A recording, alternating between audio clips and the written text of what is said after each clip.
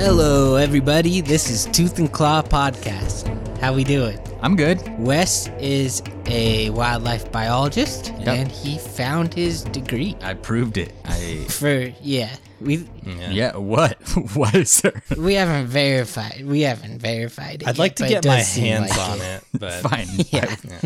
All right. Next time I see you guys, I will let you touch it. I had a listener write in asking, "Have you seen it in person?" All right. And it got me thinking. Well, I'll let you guys see it in person next time. I guess this doesn't count, but okay. It counts. All right. I'm just saying. There's still a bit of doubt. It's pretty much definitive now that you're a wildlife biologist. Go ahead. You know, another way you could verify that is go to Google Scholar, type in Wesley Larson bears, and a couple peer-reviewed publications are going to come up, and that's another way you'll know.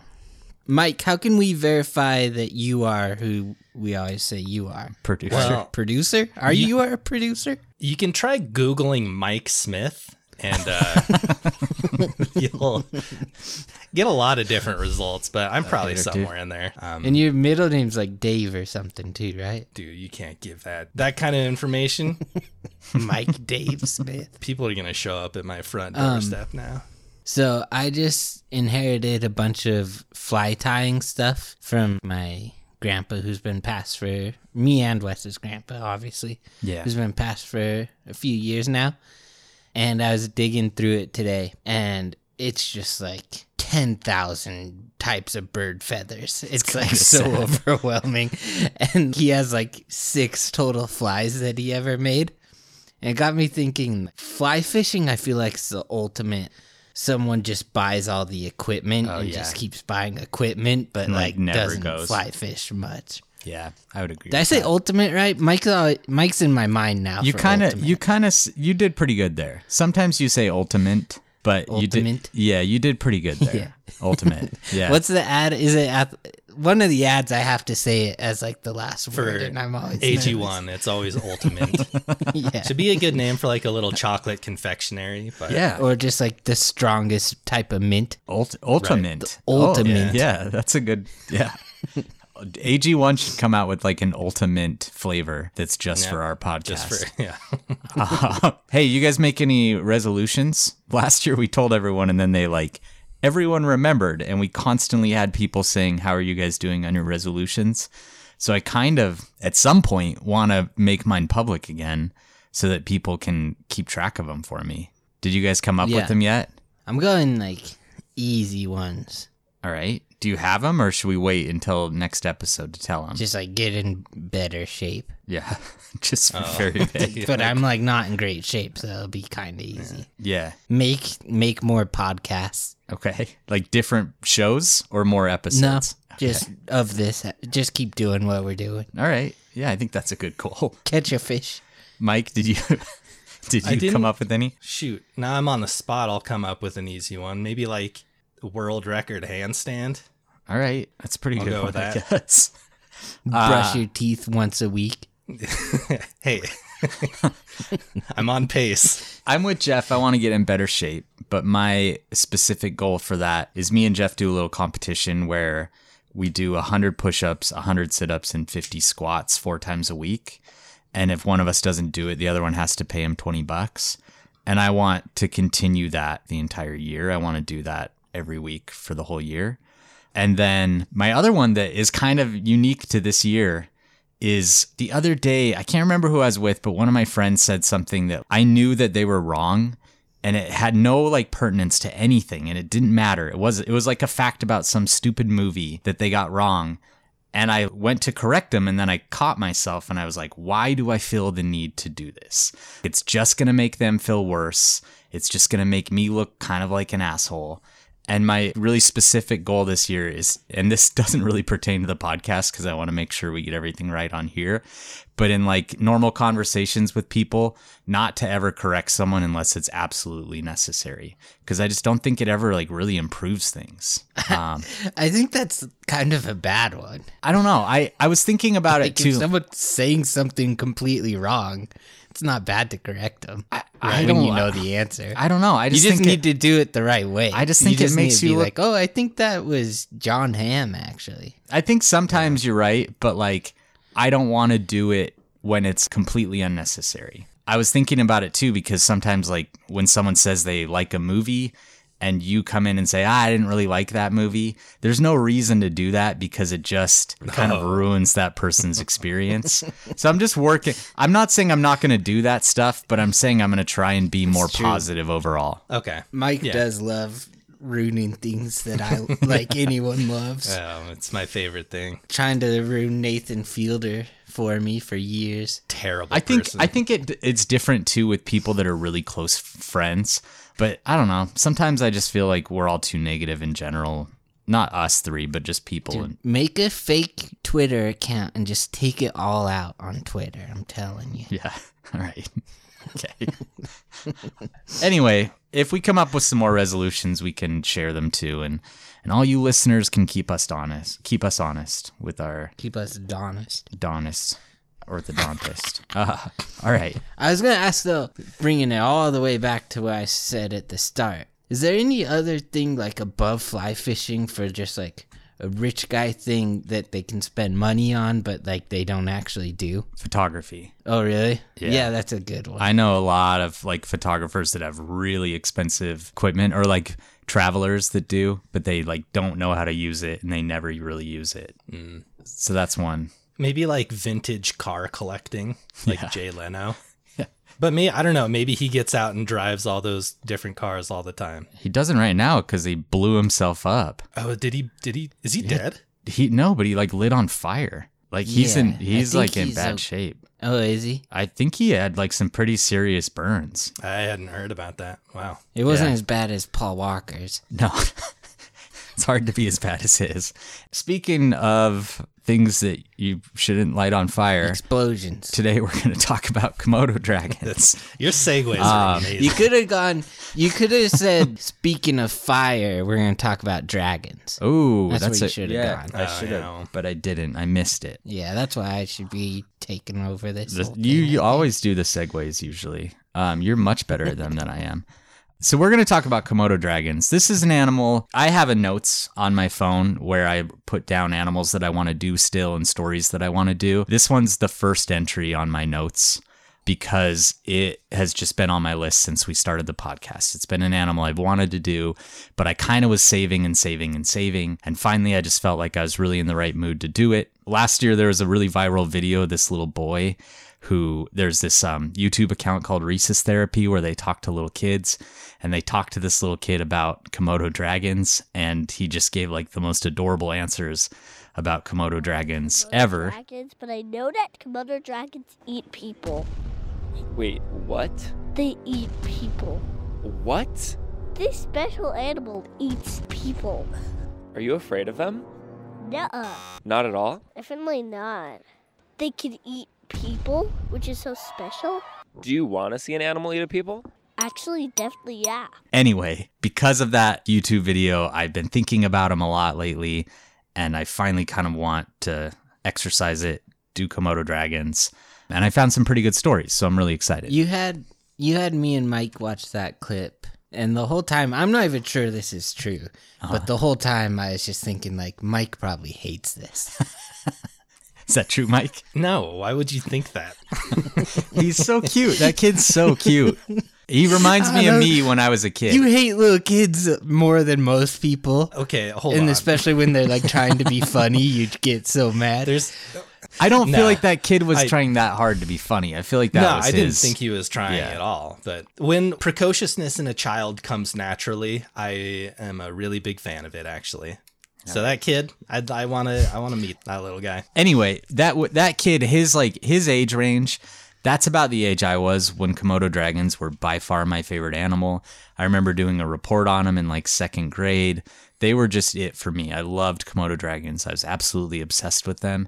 So they have been an animal that's just been one that I've wanted to do for a while. So we're going to talk about a few different stories, and we're going to go into some really interesting facts too. This is, I think, one of the more interesting animals we've talked about for a few different reasons.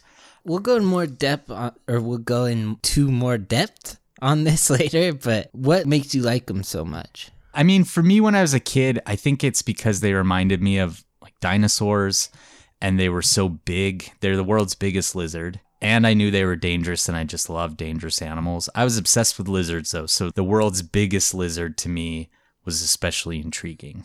Plus, it has dragon in the name, which is Exactly. sweet. Yeah. It's the coolest thing. I wish my name was like Mike Dragon instead of Smith. I wish it was too. Yeah. Let's Yeah, see your how many middle other... name, especially Dragon instead of Dave. Yeah, Mike Dragon, both middle name and last name are Dragon. All right.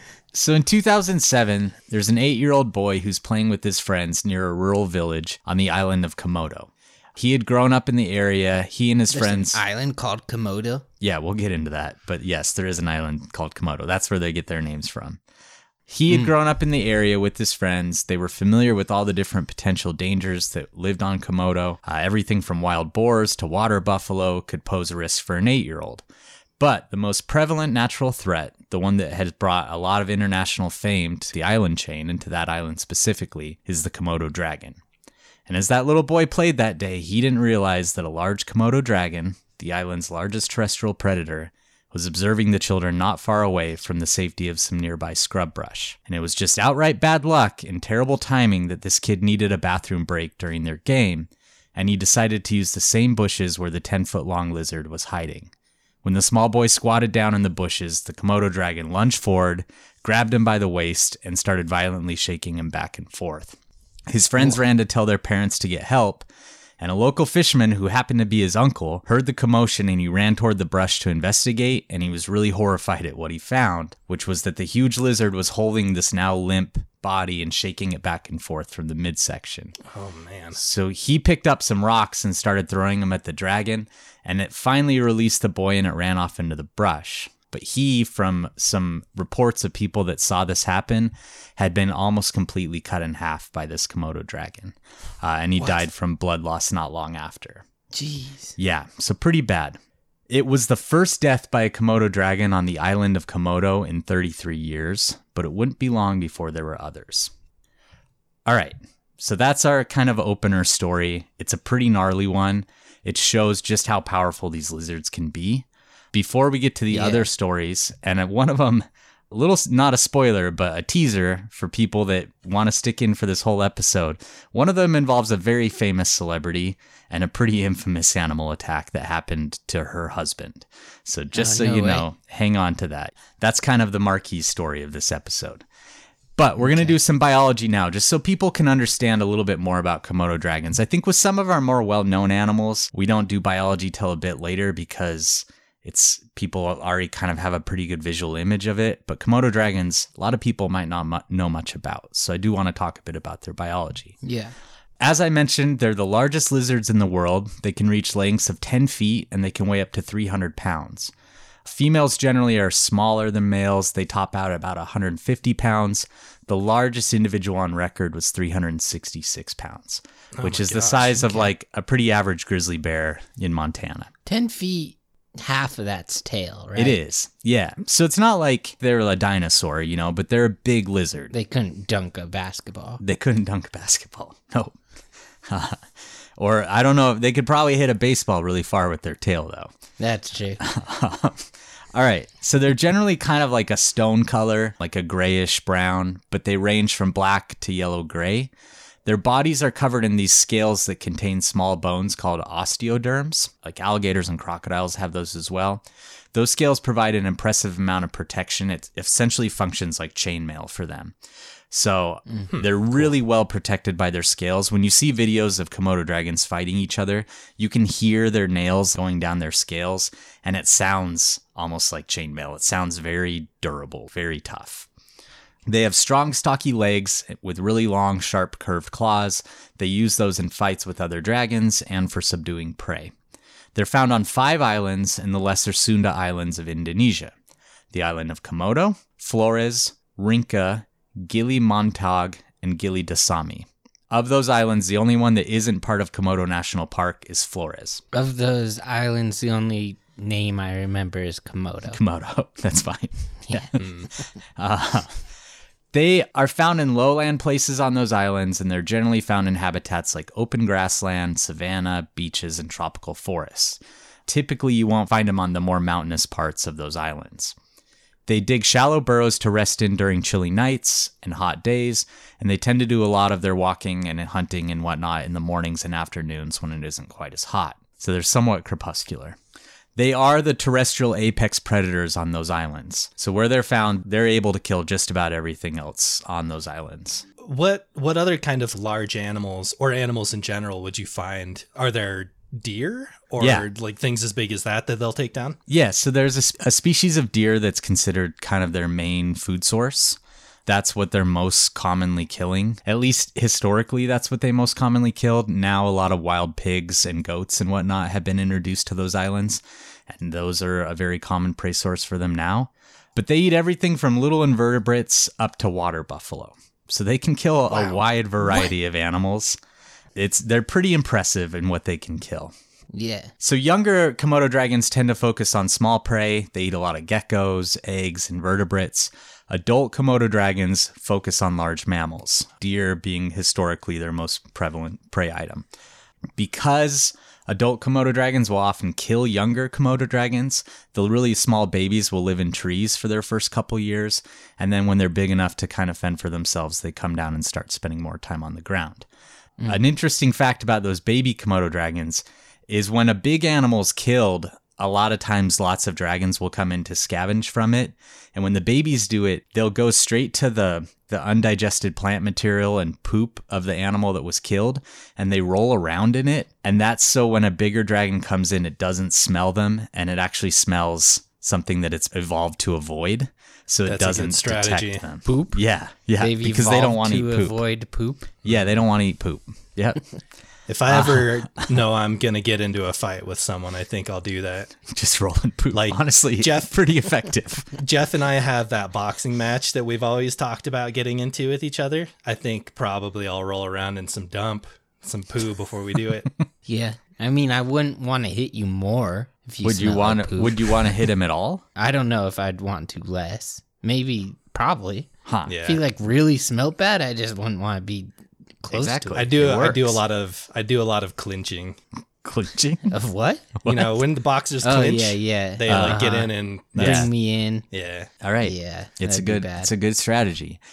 Adult Komodo dragons have been known to both defensively attack and predate on humans. Between 1974 and 2012, there were 24 reported attacks on humans, with 5 of them being fatal. They hunt mostly by scent. They do have really good eyesight that's specialized to detect movement, but they use their really specialized olfaction, so their scent, to pick up on prey scent and follow animals for miles. So we've talked about reptiles and how this works in some different reptiles, but I do want to go over it with Komodo dragons because they really use it a lot. They have a really pronounced big yellow forked tongue. And what they do is they swing their heads back and forth as they're walking, and they're sticking out that tongue. And the tongue will grab molecules that are in the air and different chemicals and whatnot, and then it brings those molecules into their mouth where they make contact with their Jacobson's organ. Mike, what are you laughing about? Just grabbing molecules with your tongue. I bet that's what Jeff does when he goes into the bathroom. Everyone does. All right. We're not bringing up that argument for the second time in 2 weeks, I think. Anyway, they're bringing those molecules into their Jacobson's organ, and that organ pretty much identifies what those molecules are and even gives them a direction of where they would be.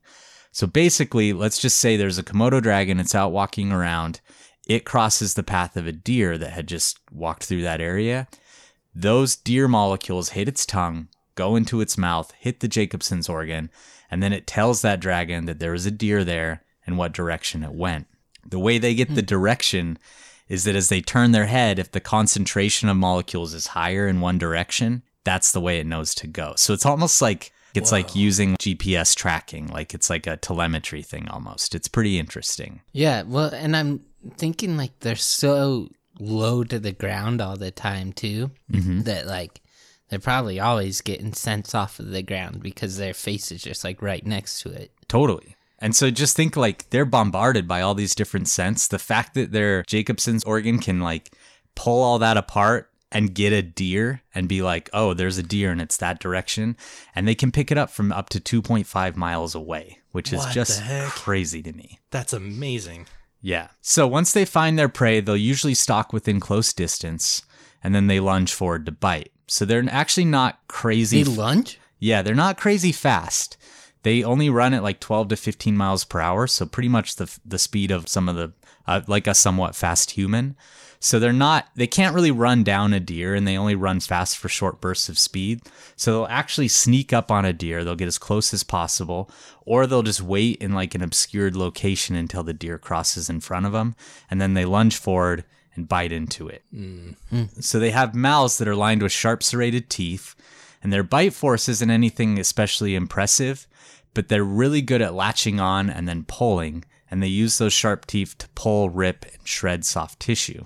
And then when they eat, they can eat up to 80% of their body weight in a single sitting, and they have some crazy adaptations for doing that. 80%? Wait, 80%. Yeah. Oh my gosh. Yeah. They have Sounds fun. stomachs that actually expand to get bigger to take in all that food. They have articulating jaws and flexible everything skulls. has that.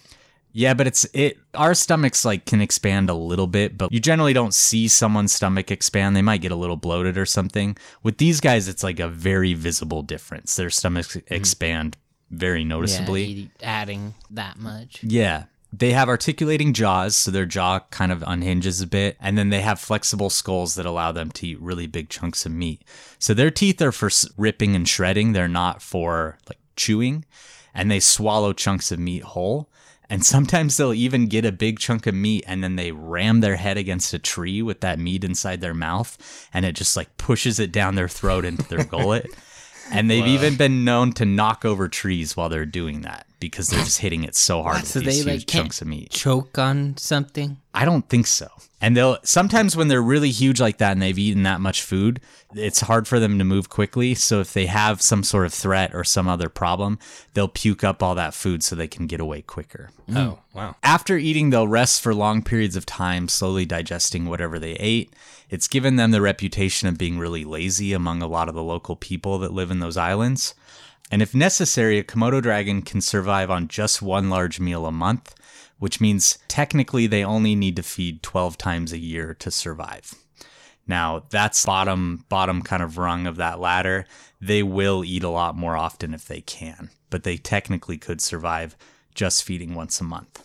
Okay, a lot of times when you see photos of Komodo dragons, you'll see a lot of drool coming down and saliva, and sometimes that saliva is red and really bloody, and it makes for some really cool photos of these lizards, but what it actually is they have a lot of gum tissue in their mouth. When you see one's teeth, the tops are just barely poking out of their gums. And those gums are torn up while they're feeding and fighting and whatnot. And it leads to a lot of blood in their saliva. And they produce a ton of saliva. And that bloody saliva actually acts as a lubricant to help their food go down their throat as they're eating, because they're eating those big chunks of food. So they use all that saliva and blood to lubricate their food as they're eating. Why don't they just chew a little more instead of like ramming a tree? Yeah. Their teeth just aren't built for it. They're like a shark. They have serrated teeth. Their teeth are all the same. They have 60 teeth. They're all pretty much identical. They're not like us where you have teeth for cutting, teeth for chewing. They're like a shark. So that saliva thing, it led to one of the most common misconceptions about Komodo dragons.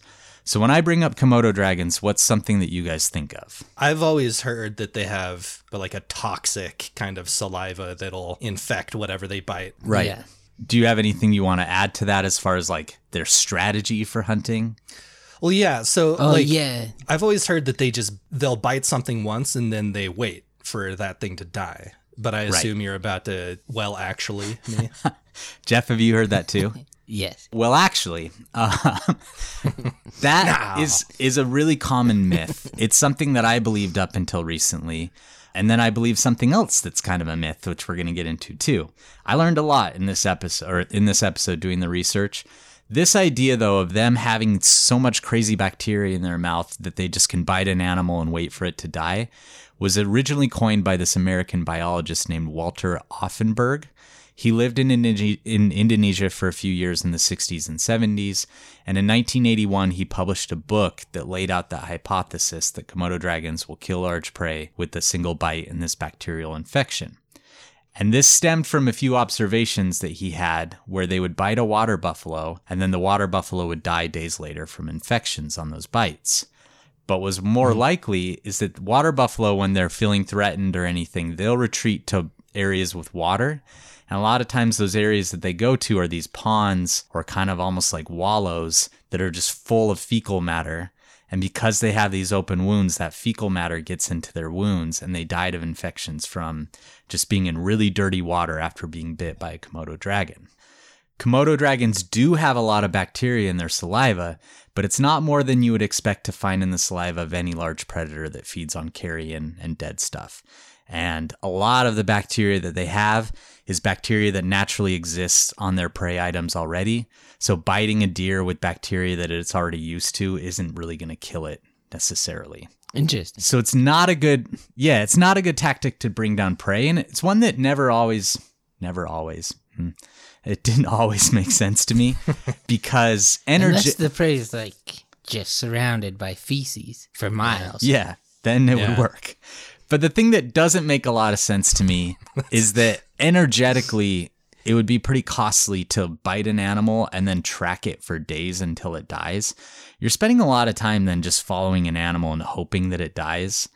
So it doesn't die. Yeah, it doesn't make a lot of sense. It's not a great strategy. Giving me more ideas for our boxing match, though, Just Jeff. You better watch out. Surrounding yourself with feces.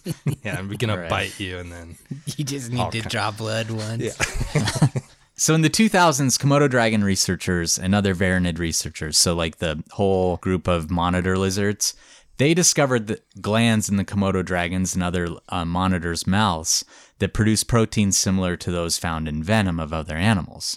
So in the late 2000s, they started thinking, okay, maybe Komodo dragons actually have venom. And I'm pretty sure in our Nile monitor episode, I brought that up, that it's likely they have some kind of venom.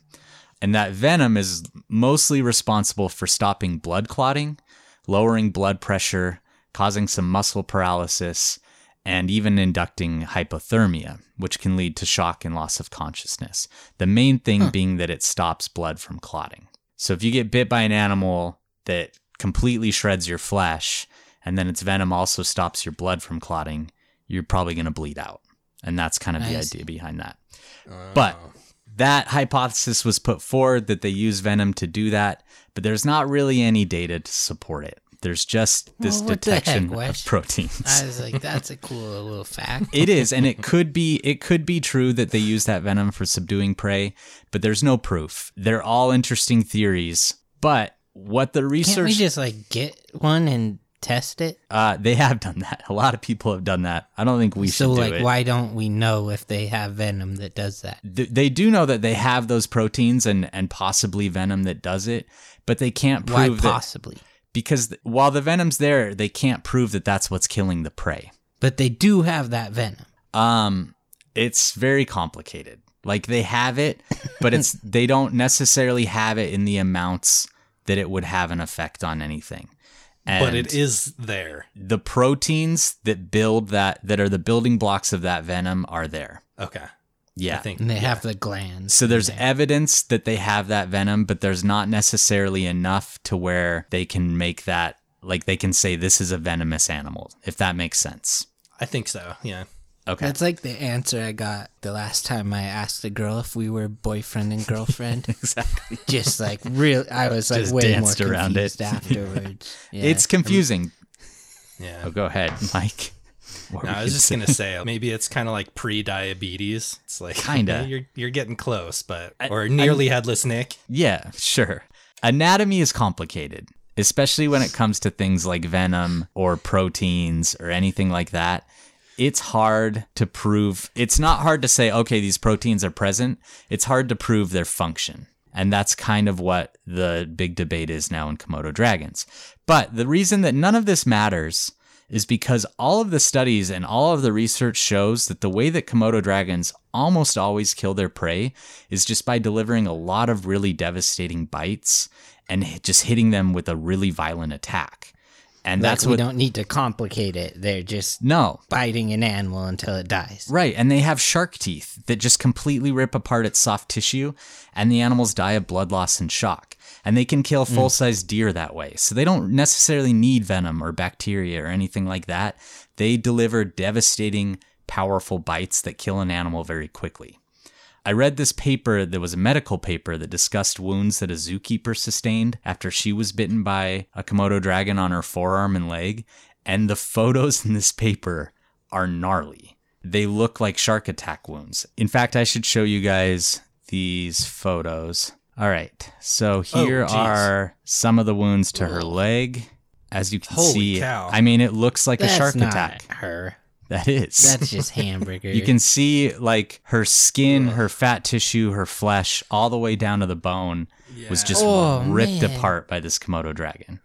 That's so bad. They're crazy. Like, they're some of the worst ones I've seen. Yeah, that's awful. Yeah, it looks like she was bitten by a shark. So their teeth, how long of a bite would that be? Not long. Like how much time?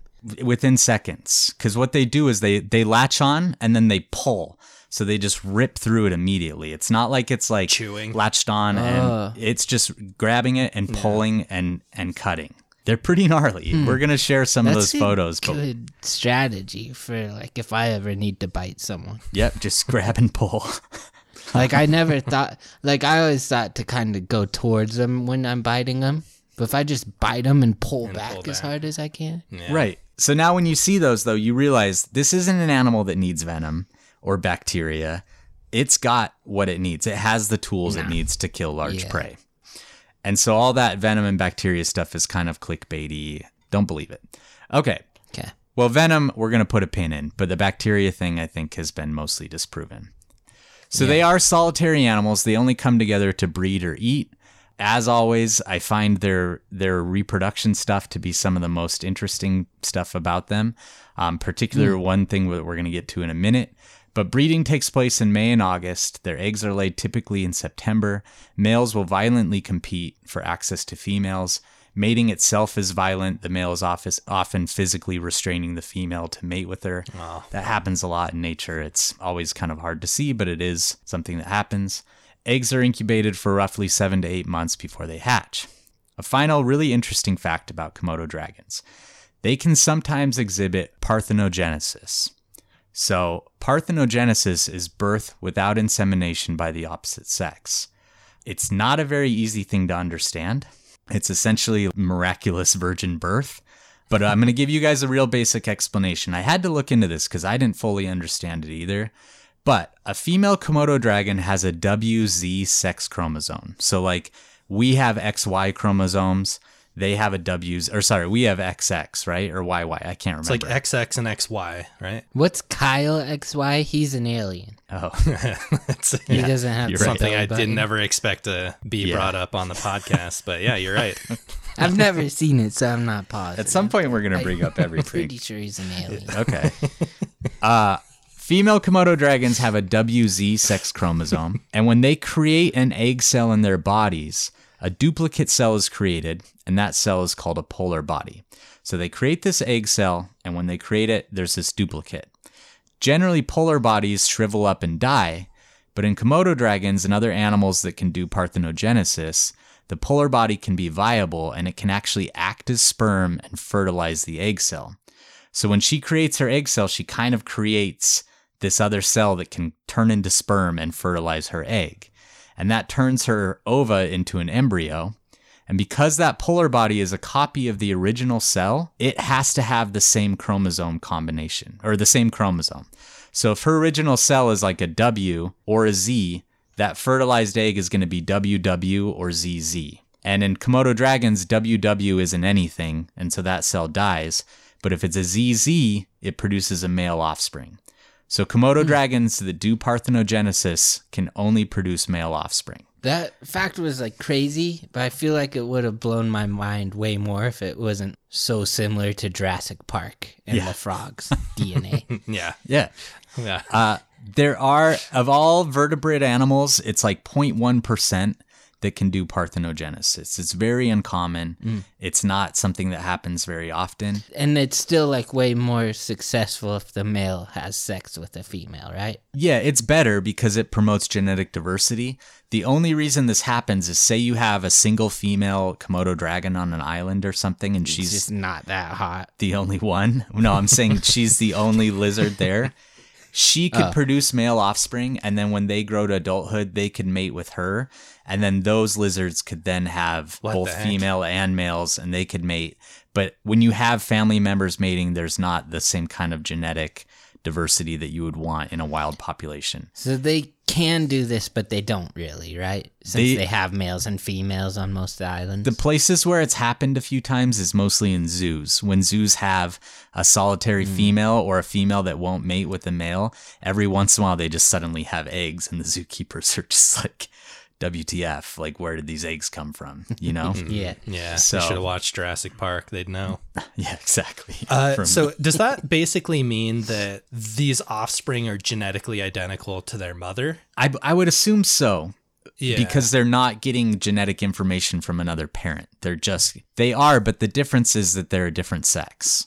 That's so weird. because it's she's a It's like WZ. giving birth to your own twin. Yeah, but a different sex. Bizarre. Okay. That's so cool. All right. So it's pretty crazy. It's happened a few times in zoos. It's essentially kind of like a fail-safe survival tactic if they ever needed it in the wild. So this 8-year-old boy was killed in 2007. As I mentioned, it was the first fatal attack on that island in 33 years. The next fatal attack would come just 2 years later, once again on Komodo Island. Can they like communicate very well? They do some like grunting and hissing. What are you trying to say? I'm just wondering, like, you said it was like 33 years until like the first fatal attack, or like On Komodo Island. between fatal attacks on Komodo Island. So I'm wondering if it went back and like bragged about it to all the other dragons. Like, hey, And I ruined our dry Then they spell. were like, I gotta get one of these humans. Yeah, I don't think they communicate at that level. But Or they had who like knows? a whiteboard with like they had to go back to 0 days without incident kind of thing. 0 days without killing a human. Yeah. Yeah, I don't think that happened either. But Because it you just know, kind of snowballed. It seems never like know. Once. Yeah, so I got that story from a lot of popular articles like CNN, Guardian, a few different places. But then I was reading in some literature, and they said someone was killed in 97, but I'm pretty sure that was on a different island. So I think when they say it had been 33 years, that's for the island of Komodo, but there had been other Yeah. deaths on different islands. That's where I think Komodo ones talk to each other. Yeah, you might be right. Sure. All right. So, in 2009, Muhammad Anwar was an Indonesian fisherman who entered a protected area of Komodo. And he went in there to get some sugar apples from a local orchard, which sugar apples sound delicious to me. I want to try a sugar apple. I don't blame him for doing this. That's interesting. Are they just really sweet apples? you I don't think? know, but I'd like to try one. If anyone out there has been in Indonesia and knows what sugar apples taste like, tell us. He's used to climbing trees. He's 31 years old.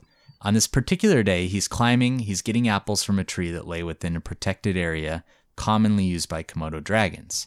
The resident lizards likely noticed this uncommon intruder. They approached the tree to investigate what could possibly be a potential meal. And then it's unclear whether that he panicked because he saw the lizards underneath the tree or if he just simply stepped on the wrong branch or something. But he slipped and fell out of the tree, and they immediately attacked him. Within seconds, they ripped him apart. They opened large lacerations to his hands, legs, body, and neck. And after seeing those photos, imagine what that would look like on your neck. It's pretty bad. I don't want to, actually, Wes. Yeah. So Yeah, he's able... Now I am. You Thank you. made us. Yeah. He's able to escape the lizards, but he dies of blood loss en route to a clinic on nearby Flores Island. He had too much venom in him, I bet. That's not what happened. Nope. All right. So why this spate of attack in the 2000s? There had been some particularly dry years that led to both dragons and humans congregating in these areas that had water. And then there was also likely less prey for the dragons in the wild. So those things might have been a contributing factor.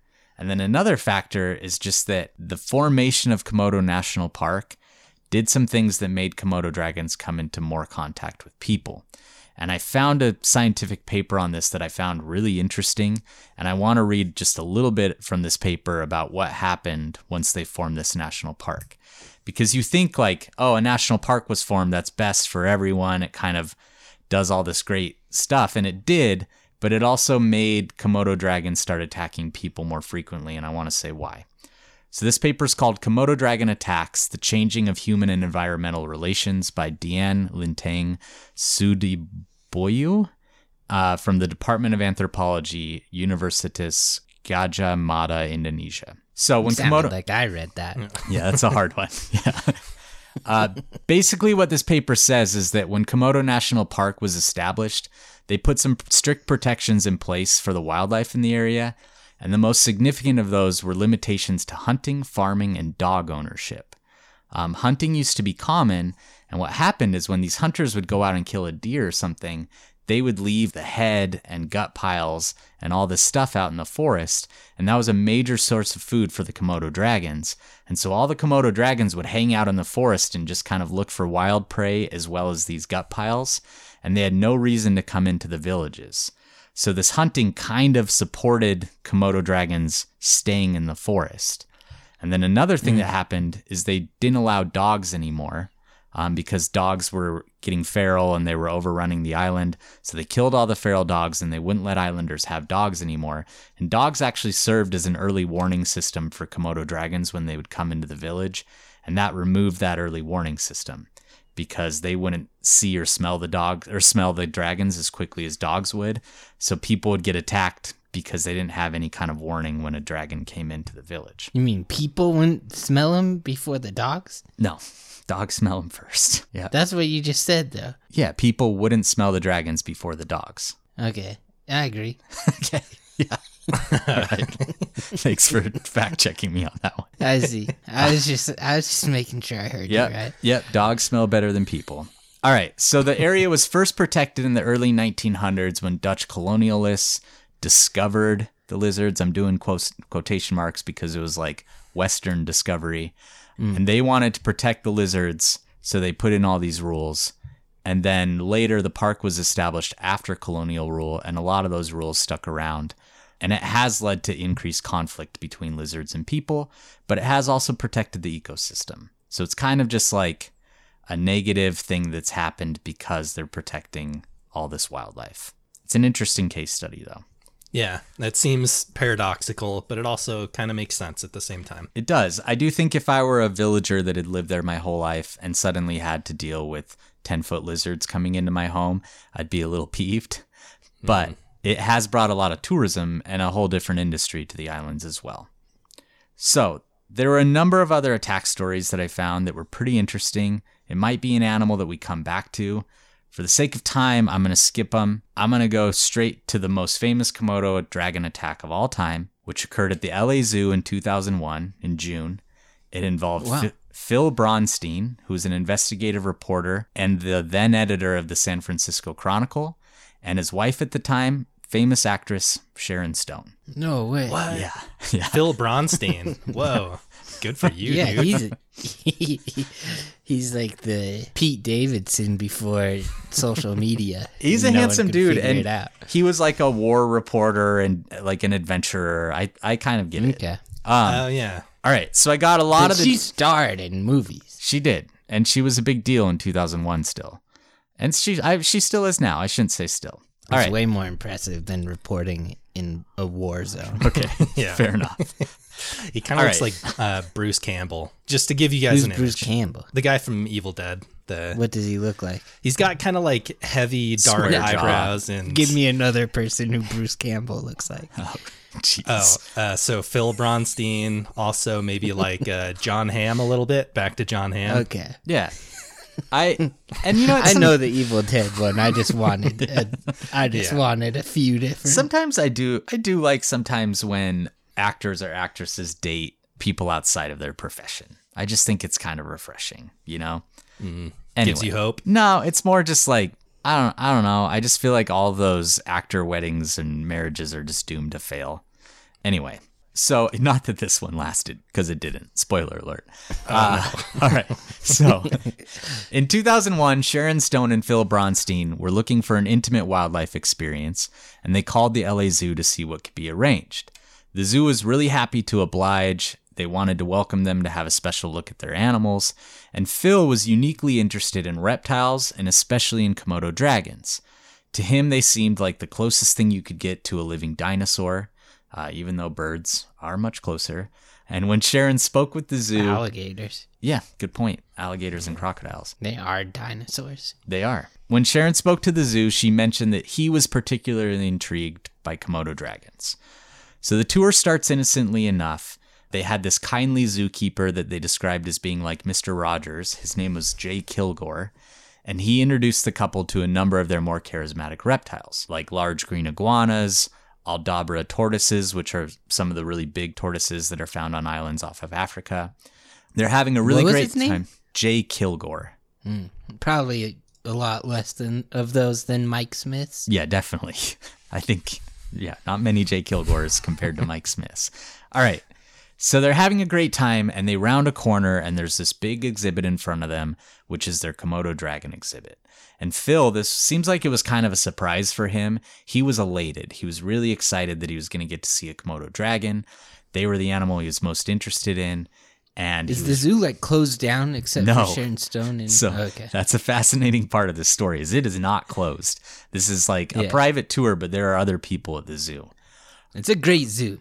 It is. I love the LA Zoo, and we know people that work there. It's really cool. According to Sharon Stone, Jay said that the Komodo dragon on exhibit was a really mild-mannered individual, and that if they wanted to, they could enter the exhibit and touch and interact with the 7-foot-long, 55-pound dragon. He even said that a lot of kids had been able to go in and pet the dragon, and that they had nothing to worry about. So Sharon Stone doesn't want to go into the enclosure. In the interview, she said, I'm into bunnies, not dragons, but Phil was into dragons, so he wanted to go to the enclosure. So they enter, Phil and Jay. And an interesting detail that Jeff just asked is that this wasn't a private thing. Sharon Stone said there was 10 kids there and 4 adults, and all their faces are pressed up against the glass as this little tour is going on. So they approached... Reminds me of the Lindsay Bull. Yeah, the alligator thing, yeah. It's very similar to that. They approach the Komodo dragon, they begin petting it, and it starts to show a lot of interest in Jay's shoes. Its tongue's going out, it's kind of looking at him, it's really focused on his shoes, and he's wearing these white shoes. And Jay says, hey, those look... dragon leather. Yeah, it's like, that's my brother. No, Jay says, hey, those actually look a lot like the white rats that we sometimes feed to this dragon, dead white rats. And he's like, you should take off your shoes just so it's not so focused on him. So Phil takes off his shoes and his socks and he gives them to Sharon. And they go back and they're touching this dragon and they pose for a photo. And while they're petting it, Jay thinks that Sharon could get a better photo if Phil moves a little bit to his side. And he tells Phil to move, and when he does, the Komodo dragon lunges forward and latches its jaws around the top half of his bare foot. Both Sharon and Jay are paralyzed in shock and horror, and they hear a large crunching noise come from Phil's foot, and Phil starts screaming at the top of his lungs. The dragon then begins shaking and pulling its head, and its teeth slice into Phil's foot, shredding his flesh, his connective tissue, and his tendons. Rather than try and rip his entire foot away. And it's funny because when I first heard this story, I was like, how bad could it be? And then I saw those photos and I was like, oh, this is bad. This isn't good to have your foot in one of these things' mouths. Rather than try and rip his foot away, and this is pretty impressive that he had the control to do this, his heel was still exposed. It had like the top part of his foot and his heel was free. He kind of pivoted his foot so that it pinned the dragon's head down with his heel. And that caused it to flail around and try and get away. But he kind of had it pinned so that it couldn't keep biting him. Or it was still biting him, but it couldn't adjust its grip and bite him again. And then, according to Sharon Stone, Phil reached his hands down, grabbed the Komodo dragon by its jaws, and pried its jaws apart, releasing his foot. Oh, nice job, Phil. Now, I say according to her, because according to the zoo, what happened was Jay, the zookeeper, grabbed the Komodo dragon by the neck and squeezed really hard, and that's what caused the Komodo dragon to release its grip. So who knows which of those is true. It's not mutually exclusive, right? Well, they said it kind of was. that like only one of those happened. Who do you believe? Who said that? The zoo. The zoo said that. I feel like he wouldn't say he pried its mouth off if he didn't put his hands in its mouth. I don't know. I also feel like I'm saying I believe them both. Okay. I feel like regardless of who caused what to happen, Phil was probably trying to pry the dragon's jaws off his foot, right? So maybe he just believes that that's what did it. Because I can't believe he was just going to let it do that, right? But whatever. Maybe if you're the zoo Yeah. and you just like let this famous person get attacked by one of your animals and you like should just let go him with in their there. story. Yeah. That's maybe just but like that's let him the have reason this. why I tend to believe the zoo story, because it's like, what do they have to gain by refuting the story? You know? Maybe some kind of legal repercussions. Their I don't know. lawyers just demand. I don't know, because that. they actually weren't sued. No one pressed charges. Oh, wow. So I kind of think the zoo, I tend to believe them, but I'm not going to pick sides. I kind of did, I guess, already, but whatever. All right. So I'll pick the other side to balance it out. So I want to read a direct quote. Sharon Stone did an interview with Time Magazine, and that's where a lot of this comes from. Here's a direct quote about what happened after he got his foot freed from the mouth of the Komodo dragon. He screamed out, then he reached down and opened the jaws off his foot and threw this thing. Then he started to try to get back out the way he got in, which was the feeding door, which was about 3.5 feet high and probably 20 inches wide. So he's coming out foot first, and I'm trying to pull him out. I see that his foot is completely mangled, and we're trying to pull him out, and now the animal has gone completely crazy. The poor zookeeper was just horrified, was paralyzed in shock when it happened, and was now trying to keep this thing away. And now it has the taste of blood from Phil, and is continuing to try and attack him. It's slamming against Phil's back and clawing him, as I'm trying to pull his upper body through the hole in the cage. The dragon's tongue is literally coming between the cage door and his shoulder. The zookeeper, who's still in the cage, is screaming, "Get him out, get him out, get him out, get him out. I gotta get out of here, I gotta get out of here, get him out." And I'm pulling him as fast as I can through this door, but it's still attacking Phil. The zookeeper is trying to kick this thing off, and it's going crazy. Phil had scratches on his thigh from it clawing him on the way out. I pulled him out and laid him down on the floor in front of the door. I turned his sock inside out and made a tourniquet and put his foot on my shoulder because he was bleeding so severely. I'm impressed with her first aid. That's pretty impressive that she made a tourniquet and elevated his foot. I wonder what movie she learned that from. Yeah, serious. I'm very busy doing it, and when I'm doing it, not realizing that we're 2 feet away from the cage door where the zookeeper's trying to get out, and the animal's still trying to attack Phil. It's shoving its claws and its paws through the iron grill on the cage door. The zookeeper gets out and locks it, and this dragon continues to slam its body against the door to try and get out to continue to attack him. Its underbelly is slamming against this metal grill about 2 feet from Phil's head. Man. So that's her account. It then seems like she kind of launches into a full-blown panic. She can't get a cell signal, and she's like screaming at her cell phone and yelling at everyone that he has a heart condition and that he needs an ambulance. So some zoo medics arrive, and she's pissed off about that. And then a fire truck arrives, and she's still pissed off because she wants an ambulance. She pounds on the side of the fire truck. You got to imagine these firemen are like, holy shit, is that Sharon Stone pounding on our fire truck? Yeah. And they tell her that they're in charge. Pounding on the truck? Because no one will call an ambulance. And they say that they're in charge and they'll call an ambulance if he needs one. But she says, oh, hell no, I'm in charge. He has a heart condition and he needs an ambulance. About the 30 or 40 minutes. Fire truck could be useful for washing out his wound. So yeah, that's pretty good. I think the idea is that firemen are... Mike's talking about the hose. Yeah, I know what he's saying. But I'm just not really acknowledging it. That's fair. Firemen are typically trained paramedics, so I think that's the reason it was a fire truck. Yeah. 30 or 40 minutes later, she gets an ambulance. Phil gets taken to the hospital. Do you think he's kind of like, Sharon, like tone it down a notch? I don't know. It doesn't seem like it. But I think the zookeeper kind of was. He seemed like he was a little flabbergasted by how big of a reaction she was having. Mm-hmm. But she describes his wounds. She said he had a 4-inch by 1.5-inch strip of flesh removed from the top of his foot. So essentially the entire top half of his foot was missing. The main tendon to his big toe and the next toe was severed. The jaws of the dragon had also crushed some of the bones that connected big toe to the main part of the foot. Doctors reattached the tendons. They used grafts to repair his foot as best as possible, but he would have to go through months of rehab to be able to walk normally again. Wow. They didn't press charges against the zoo, but they demanded that the dragon be placed in quarantine, which the zoo didn't do. The zoo actually made a display and did a fundraiser based off of this attack because it was bringing them so much press. Yeah. Which really pissed Sharon Stone off. But I got to give them credit that they didn't sue the zoo. Like, that's pretty impressive that they didn't do it. Yeah. Yeah. There I ended up, wonder though if it's kind of like a PR thing too, where it's like you'll look kind of Yeah. bad if you if you are sue a suing zoo. zoos. Yeah. Everyone in LA loves the zoo. Yeah. There was a lot of media about the attack. She wasn't totally thrilled about that. A kind of funny thing that happened. Well, anyway, they separated in 2004. That's not the funny thing. But in 2018, she's at home in her house in Beverly Hills, and a large monitor lizard starts walking down the middle of her street. She tweeted, she must have had some PTSD because she tweets that a 10-foot long Komodo dragon was loose in Beverly Hills and kind of had a bit of a meltdown on Twitter. Turns out it was like a 4 or 5 foot Nile monitor named Stefan that belonged to a local resident that had escaped its enclosure. So I had a mythology minute that I think I'm going to skip. We'll do it next time we do Komodo dragons.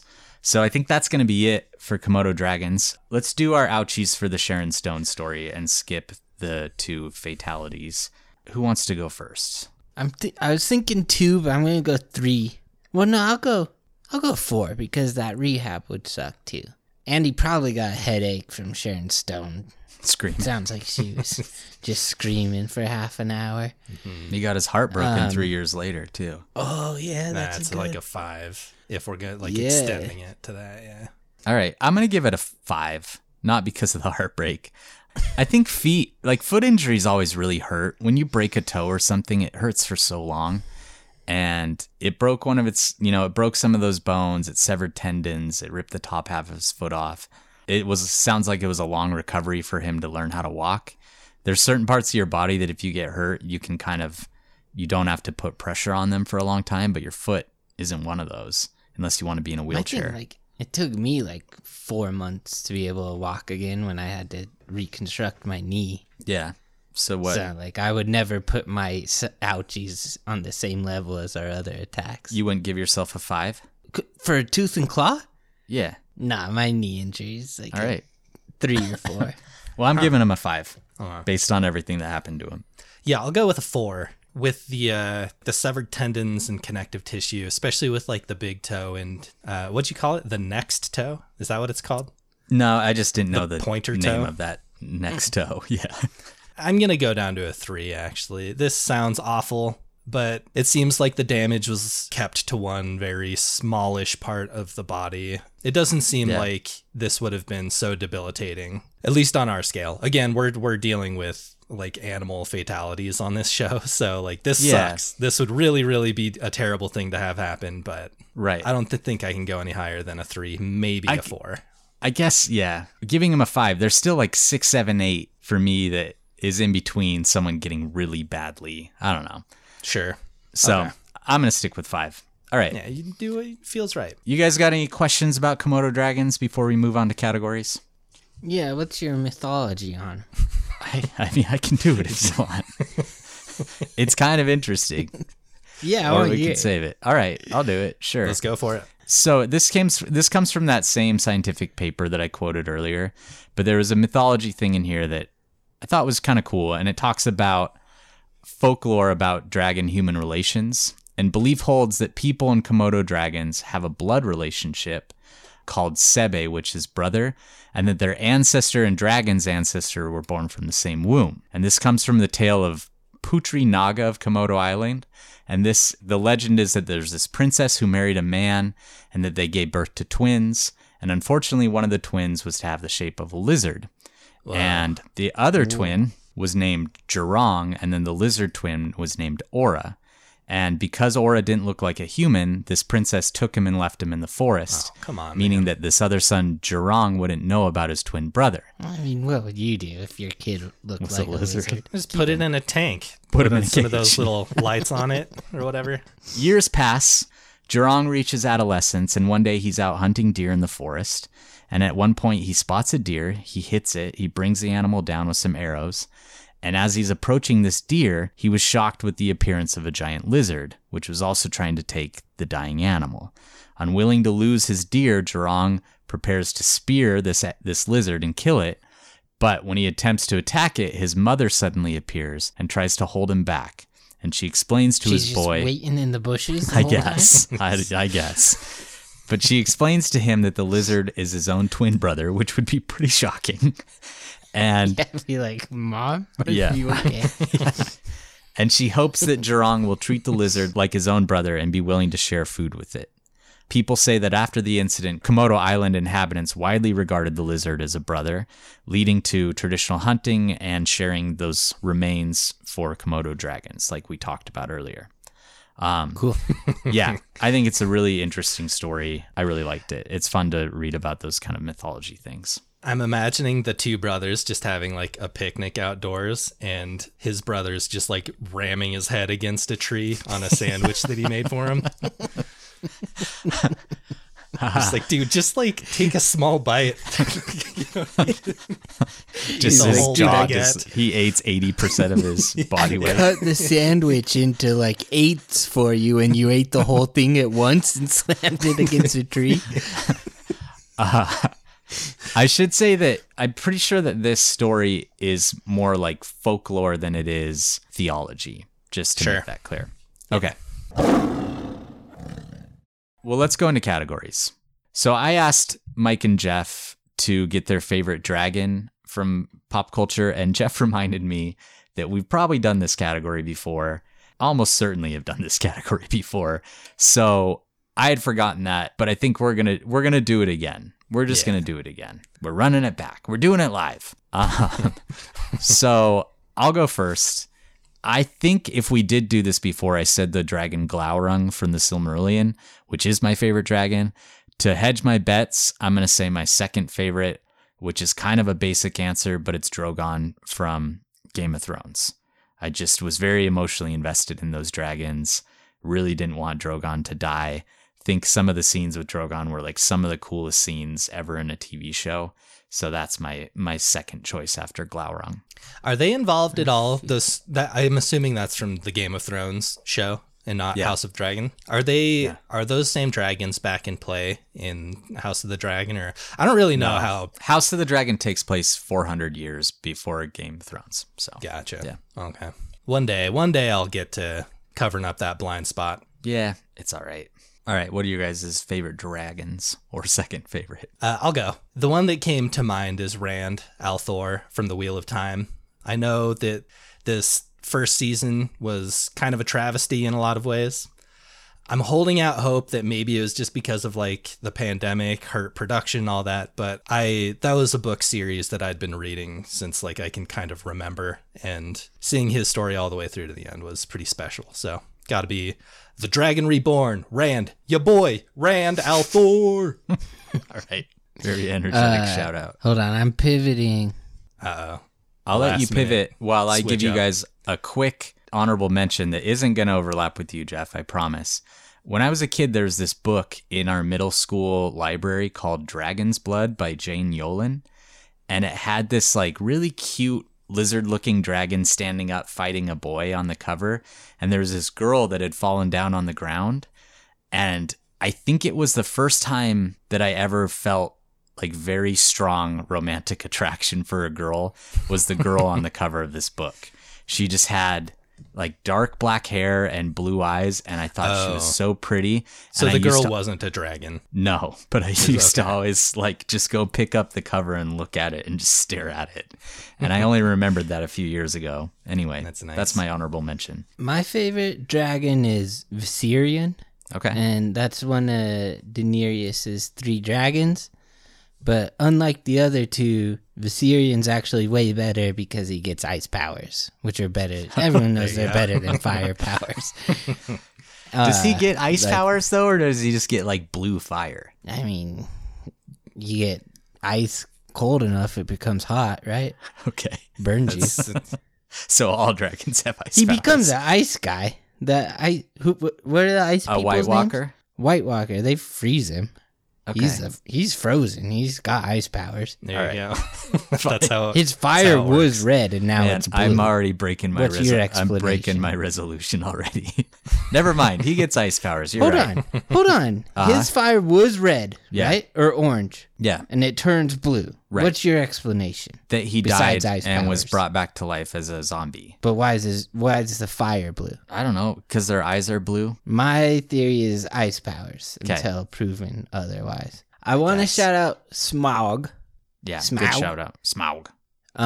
But from the books especially, just like do such a good job building up like. I that like this him in the is just movies quite a bit too. Such a cool dragon. All right, that's a good shout out. Well, I prefer the books for him. Me too. Just a quick shout out for me too. Man, I had a whole list here. My nerd neurons started really firing with this one, but Yeah.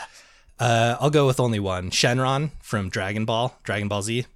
Because, whenever he showed up, something big was happening. The live action. Yeah, Dragon Ball, what was it? Evolution? Evolution. Revolution? Jeff made a All girl right. watch that with him on a date once. Just the best thing. She ended up liking my roommate more than me. So now we're gonna do our favorite Sharon Stone performance. I was bouncing between two, so I'm gonna let you guys go first, just in case one of you pick the ones that I can't decide between. Okay. Yeah, I'm gonna go The Quick and the Dead. Okay, that was one Okay. of mine. Yeah. I love that movie so much. Yeah, And Sam Raimi, great movie. such a good villain. Who's the villain? He's the super. It's Isn't it Gene Hackman. Gene Hackman? Yeah, But making her shoot her own dad and then he hangs spoiler. like that. Yeah. It's an old movie. Well, we're talking It about is the an old movie, movie. but Yeah. Yeah. It's a great movie, fast paced, great acting. It's got really young fun. Russell Crowe, really young Leo, Yeah, it's Leonardo DiCaprio. That is. Not the Ninja Turtle. That's probably the first time I saw it when I was young. For a little bit, that was my favorite movie. Great. Yeah, it's great. Oh, wow. Mike, what's your pick? I'm going, so I'm not 100% disingenuous, I have to at least shout out Basic Instinct. Yeah. Because that came out It's her when most famous role. When, we were all developing young men. Yeah, But I think my favorite performance of hers is Ginger McKenna in Yeah. Casino. that's my pick too. So she perfectly plays not like a femme fatale character, but a girl that is just no good to get involved with. But Yeah. no one in a million years would pass up the chance, even though they know it's going to end in disaster. She's just so good in that movie. Yeah, I want to rewatch that too, because I remember her being pretty poorly treated too. So I wonder now with fresher eyes watching it, if I used to just think she was the worst character, and I kind of wonder how I'd feel now. But that was my pick too. I was between Quick and the Dead and Casino, but Casino's my favorite Scorsese movie. I really thought you were gonna go Above the Law. I've never heard of that. Oh, really? Yeah. It's with Steven Seagal. Your guy. Yeah, it's definitely not my pick. Your guy. He's not my guy. I thought you were going to go with Total Recall, Jeff. That's what Yeah, I would have it's another guessed good Oh, before. I've but- never even finished that movie. Oh, okay. Well, then that makes sense why you. I'll go watch with Above the Law any day. Though. it. Yeah. So The this old is. Steven Seagal movies are so funny. Yeah, I feel like in a he's kind of an Very idiot now, right? ironic way. He's always been an idiot, it Oh turns yeah, out. yeah. He's But pro he's a bad Russia, pro Putin. Yeah. His newest movies, he can't even hold a gun right. He can barely stand up. He just sits the whole time. It's They, pretty have him, incredible stuff. Still beating up some total badass in the movie, but he can hardly move. All right. So this is a new animal for us, so we're gonna do our cage match. Oh yeah. Mike, do you want to explain really quickly what our cage match category is for new listeners? Yeah, it's been a while, at least since I've done an intro for it. But basically what we do is we take the animal we're talking about this episode and put it in a hypothetical fight with all of the other animals that we've talked on the podcast up until now. So a 1v1, and we've started splitting it up into weight classes. Is that what Yeah. we want to do here too? I kind of think the way that I like to do it nowadays, and we can change this I think if we want to get real organized, we could have a list of all the animals in front of us We probably and just go should, down yeah. them quickly and give them but the way that I kind of like to do it is pull out the animals that I think are going to be their best, closest match That's how. and talk about those. Before you had talked about the water buffalo, I would have Uh-huh. stood between a mountain lion and a wolf. Yeah. The water buffalo, though, when they kill them, that they have usually died from blood loss or infection as a result of their wounds. That's not one where they're physically How do you feel overpowering. with a wolf? Wolf is a great pick. Mountain lion is a great pick. Chimpanzee is a great pick for these guys. Oh, I that'd think be an interesting one. coyote, I think they beat. But those were the 3 animals that I thought of right off the bat that are going to be a really good fight Coyotes are wildin'. for a full. They are. If they have an anvil, that'd work. Yeah. Yeah. Well, no, it wouldn't. They're not a good dynamite? with those. Yeah. Yeah, that's true. They'd miss. Here's a question for just about Komodo dragons. Like, what do they use their tails for? They use them mostly in fights with other Komodo. I mean, they use them for balance, like on a daily basis, but then they'll slap other Komodo dragons with them and stuff when they're fighting, and they use them defensively. So they do use their tails in fights, and they're pretty So, powerful. like, if it's fighting a wolf, it could probably keep hitting it with its tail Yeah, to like keep the wolf away. it's pretty And impressive. it has armor, There's videos of them doing that, like slapping their and they tails. outweigh wolves. I'm kind of talking myself into the dragon here. I tend to agree. I think the dragon beats. I think All the fact. three of those I think the we've fact said. that it would be really hard for the wolf and the lion, the mountain lion, to get their teeth through its armor. Even, I just think I almost tend to go with the Komodo dragon for the winner of all of those. Oh, wow. Maybe like the first animal that beats it. Maybe I would say like a jaguar. Yeah, black bears probably beat them. Moose. Moose, yeah, I don't know. Moose That's an interesting one. Moose are way too high up there, and they could just trample them. Moose probably wins. But yeah, it's an interesting one. I think this is one that puts up a pretty good fight among some of our mid-sized animals. So I'm glad. Yeah, that's I'm just glad a fun one. glad to see them in the ring. You know. All right. Yeah. Like the first animal that like I'm sure beats them. That's like size wise. It's like once you get to like a lion, it's like okay, Yeah. lion's gonna Lions, tigers, jaguars, grizzly bears. They're all beating them. Jaguars. I still feel like there's a little question mark.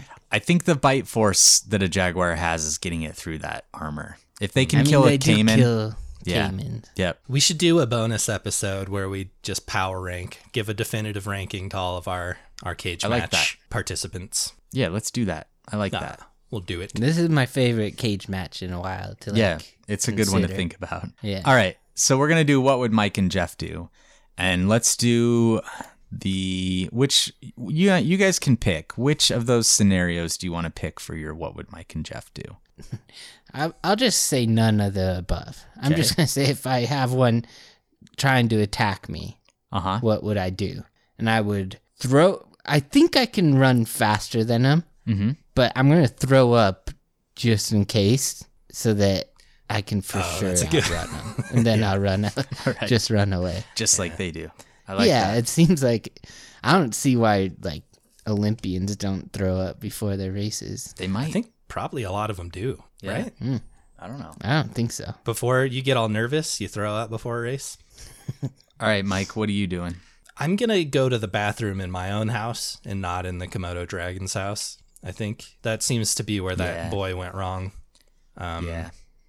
Or maybe like you guys ever play Mario 64 where you grab Bowser and you like hammer toss him. You spin him around by the tail and throw him into bombs at the edge of the platforms. If you could get it out of the air and you're holding its tail and you're just spinning him, Yeah, yeah. I'd do Okay. that. So I looked up some information, and when you look up what to do in a Komodo dragon attack, there's this really kind of annoying video that pops up that just seems very based on nothing as far as science goes. So I had to do quite a bit of digging to actually figure out what to do, and I watched some videos of just guides on Komodo interacting with Komodo dragons to learn a bit more about it.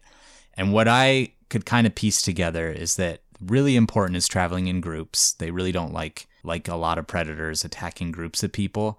When you're in those places on one of those 5 islands, you want to stick to the marked pathways and trails.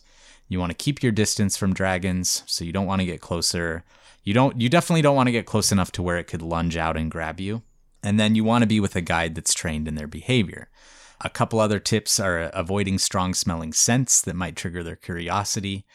They can't run fast for very long, so you actually can outrun this animal. So Jeff, you're not far off. Oh. If you're within a distance I where can run faster than what you listed them at. yeah, but if you're within a distance where it might catch you, another good thing to do is to have a large stick or a pole that you can kind of just use to push them away. And there's lots of videos. Pole vault over them. Yeah, you would be good at that.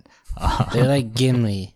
Great for short distances, but not long range runners. That's the exact quote. And they're not really that great for short distances. So If kind you of like actually, Gimli. if you actually get bit and you want to fight back as hard as you can and get help from other people if possible, do whatever you can to prevent the lizard from ripping and tearing your flesh.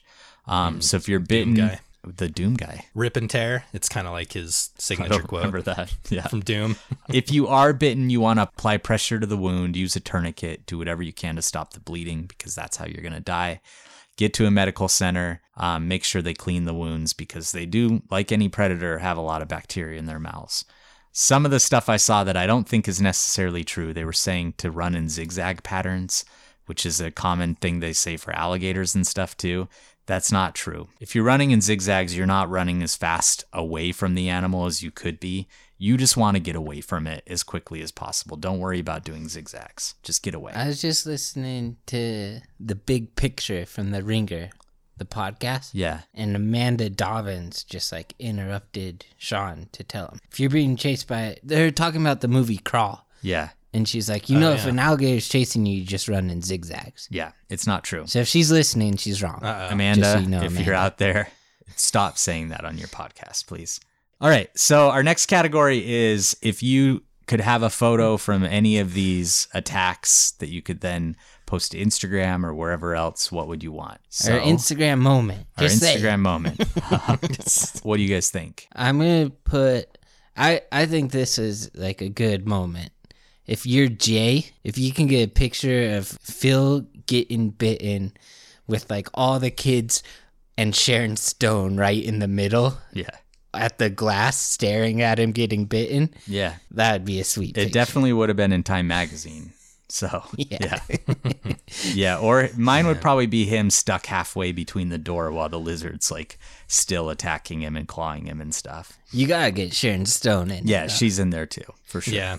I was just going to say like a headshot from the interview that she gave. She's a beautiful woman. Just want to see a picture of Sharon. There's plenty online, Mike. You can look There that can one never up. be. There can never be too many. All right. Sharon, Your Instagram moment's just a picture of Sharon Stone. Sharon, if you're listening, shoot my shot right now. Like Yeah. before the attack, just her at the zoo. Exactly. All right. So our next category is going to be our truth and a lie. If you guys prepared for this. We did. All right. So this category, one of them is going to say a true fact about an animal. The other one's going to say a made up fact. And I have to try and tease out which is which. And do I have to pay a penalty if I don't get it right? Yeah. You can't be on the next episode. All right. Okay. Perfect. I'm going to get this one wrong on purpose. Oh, shoot. You're really helpful, so I hope you get this one right. All right. Wes is good at this. Okay. Who You wants to go choose who first? goes first. Mike, you go first. Okay. Although usually Tell I'm him more... which one you have. Oh, yeah. I'm doing a lie, Wes. All right. Okay. You got it? Yep. Or am I? I'm doing the lie. All right. Let's hear it. Just Oh, kidding. we're in his head now. He'll never get this one. Okay. Although usually a more golden brown color, Arctic fox eyeballs turn blue in winter to help them see at lower light levels. No other mammals are known to undergo this change.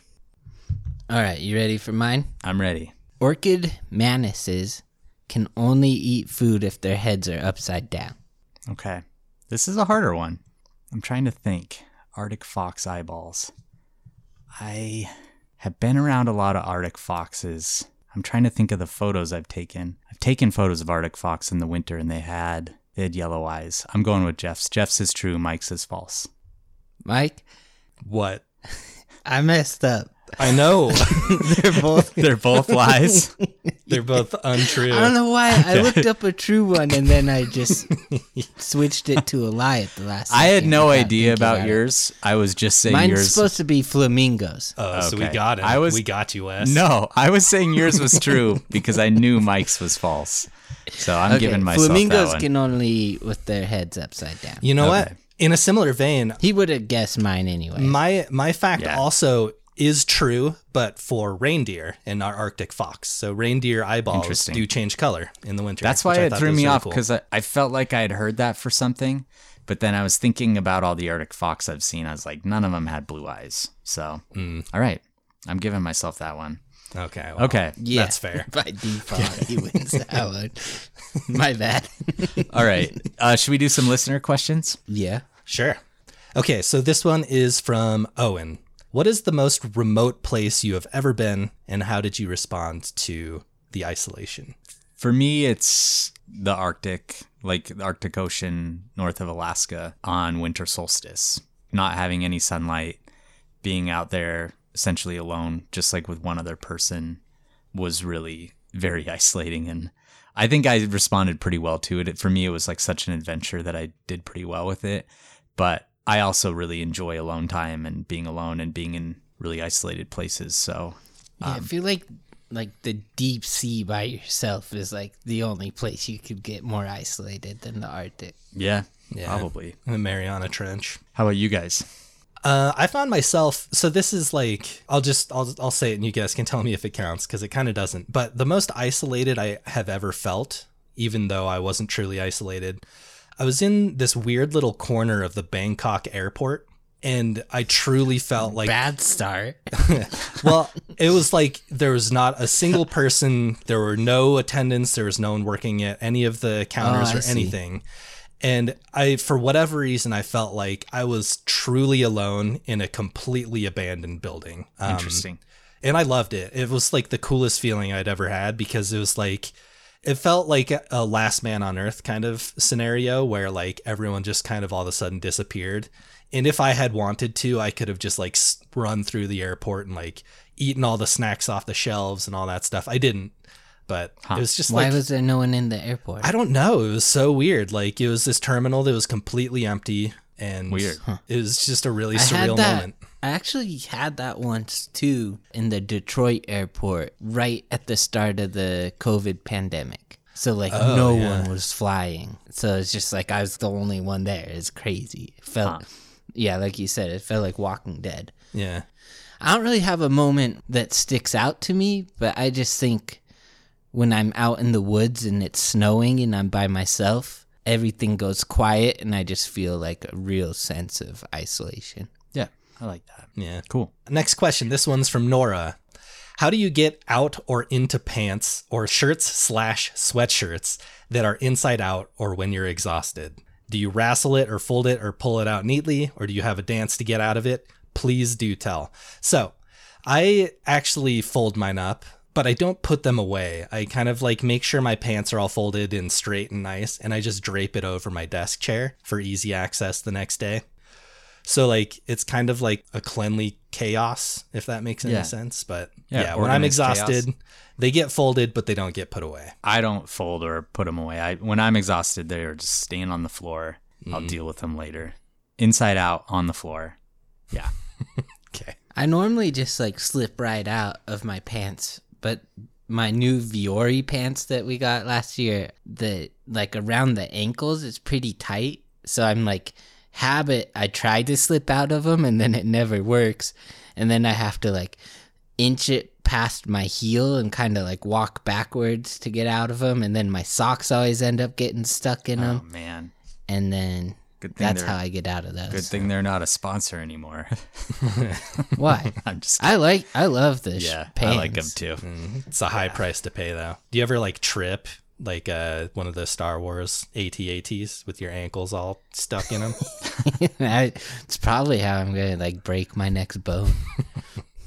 You'll have to a report great- how many ouchies that counts as. Okay, next question. This is from Raphael. I was just wondering what the weirdest bear/animal dream you've ever had is. For me, I have a really hard time remembering dreams unless I have them over and over and over again. I'll remember them in the morning, but then I don't remember them later. But I do a weird one that I had a lot as a kid, like once a month, and probably a few times as an adult, was I'm like walking in this wooded pathway and all of a sudden this door appears and I go into the door, and then I'm just in the most wonderful pet store that I've ever been in my life with just all these really interesting reptiles. And I just loved that dream, and I had it all the time. And so that's the one I'm going to say, because that's the only one I can remember. You said you have like bear dreams every week. I do. I just don't remember them. I can't remember them. Even right now, I know I have this recurring one where I'm in Alaska and I'm seeing polar bears, but I can't remember enough details to like say it on the podcast. I remember them in the morning for like maybe a half an hour, and then I forget them. Yeah.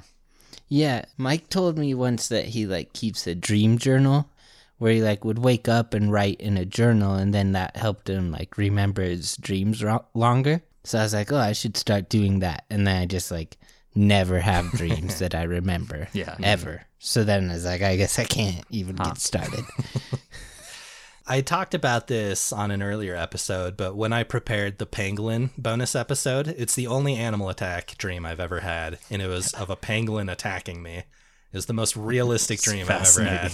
Yeah. I think I even said I like reached up really quick to like push it off of my shoulder when I was awake, and I accidentally like hit myself in the face and gave myself a bloody nose. But when I was little, I used to have a lot of dreams of Woody the Woodpecker. I just thought he was the coolest character. I'm not even sure if he's supposed to be cool or funny or what. I feel like he's annoying. All right. But my dream, I'd just be looking out of my bedroom window, and he'd be just in his little tree hole looking out, not really doing anything. But all right. So that's weird. Jeff, do you have a couple from Instagram? Yeah, from Chaya Kevido. Sorry about that one, listener. Which herbivore scares you the most? For me, it's moose. I've been charged by moose. I've had some run-ins with them. They're pretty unpredictable and huge. So for me, it's moose.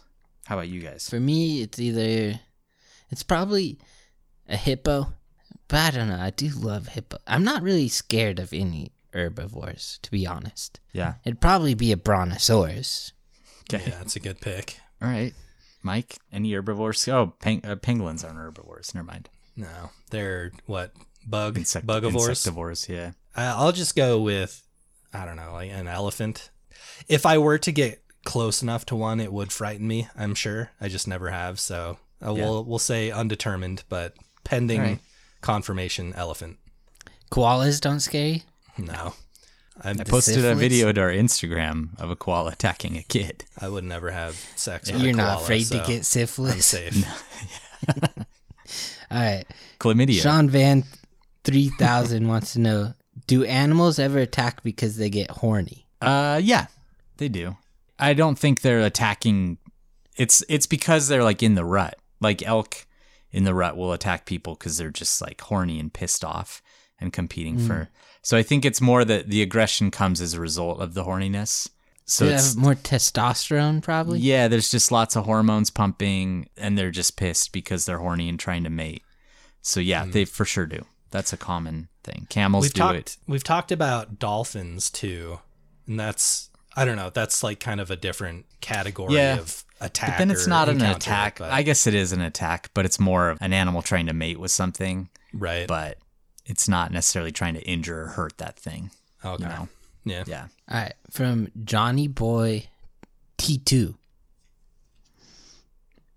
Wonder if he's a Terminator. What prey animal would be scariest to be, and what's an advantage you'd give yourself? I would mainly like the first part of this one, though. Like, what prey animal would you be most scared to be? I always think rabbits, because just everything eats rabbits.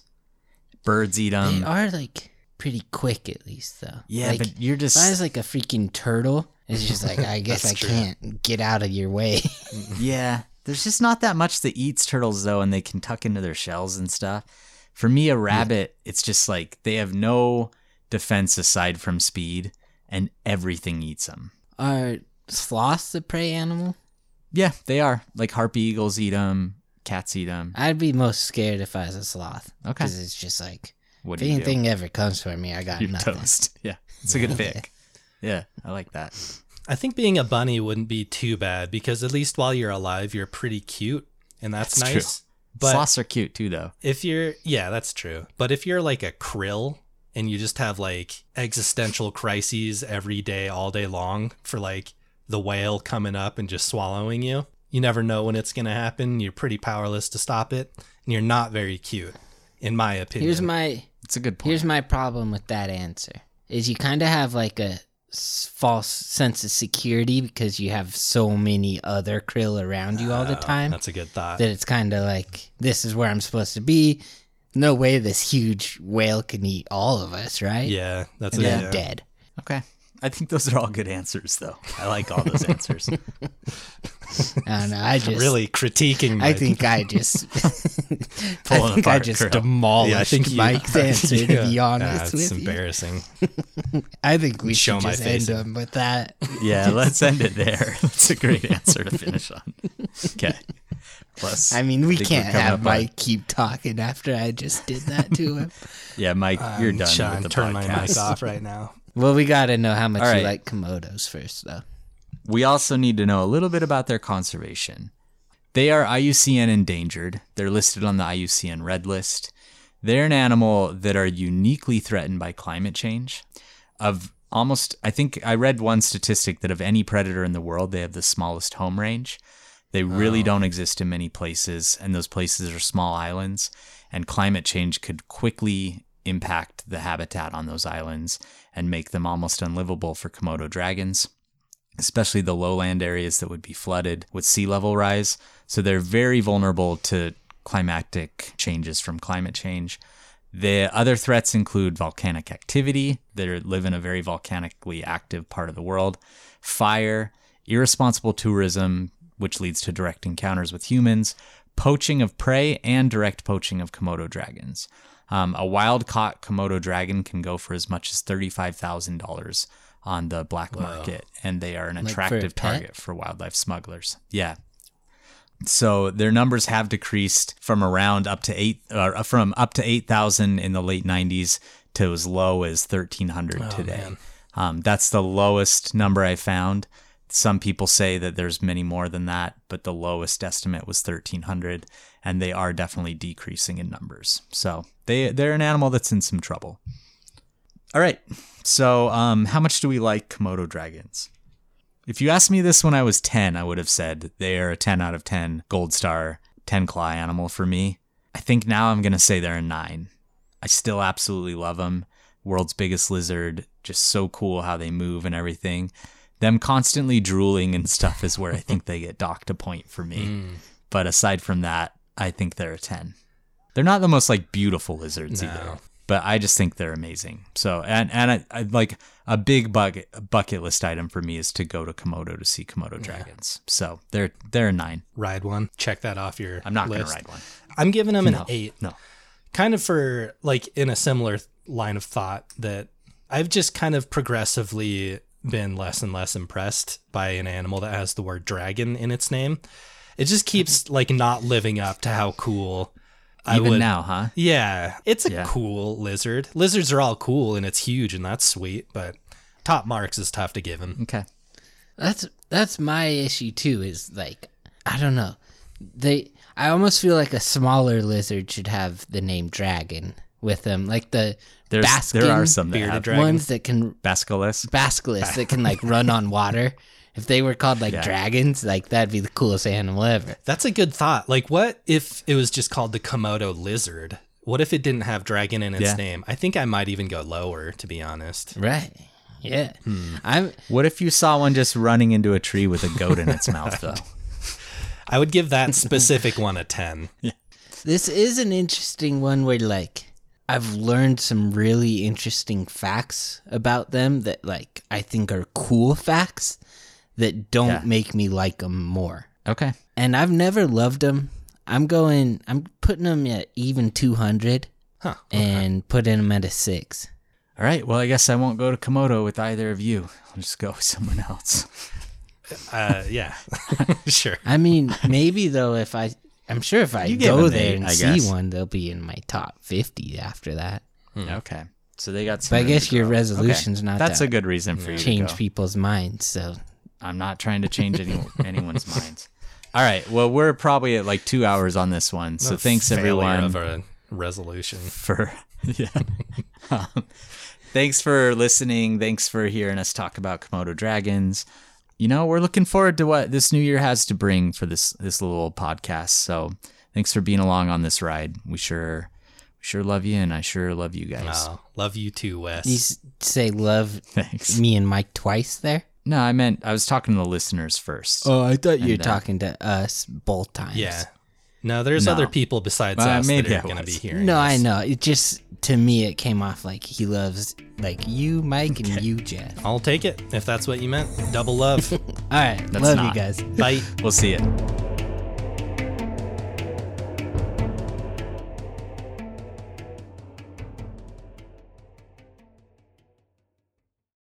Are you a Marvel fan? Matt, you know I am. Jeff, I was asking the listener. Oh, okay. Yeah, I thought it seemed like a weird question because, we've been doing a Marvel podcast together for 9 years now. No, I was trying to grab the attention of all the Marvel fans out there for this ad.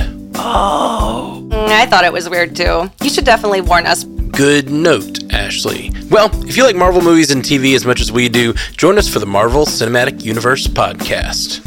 He did it again.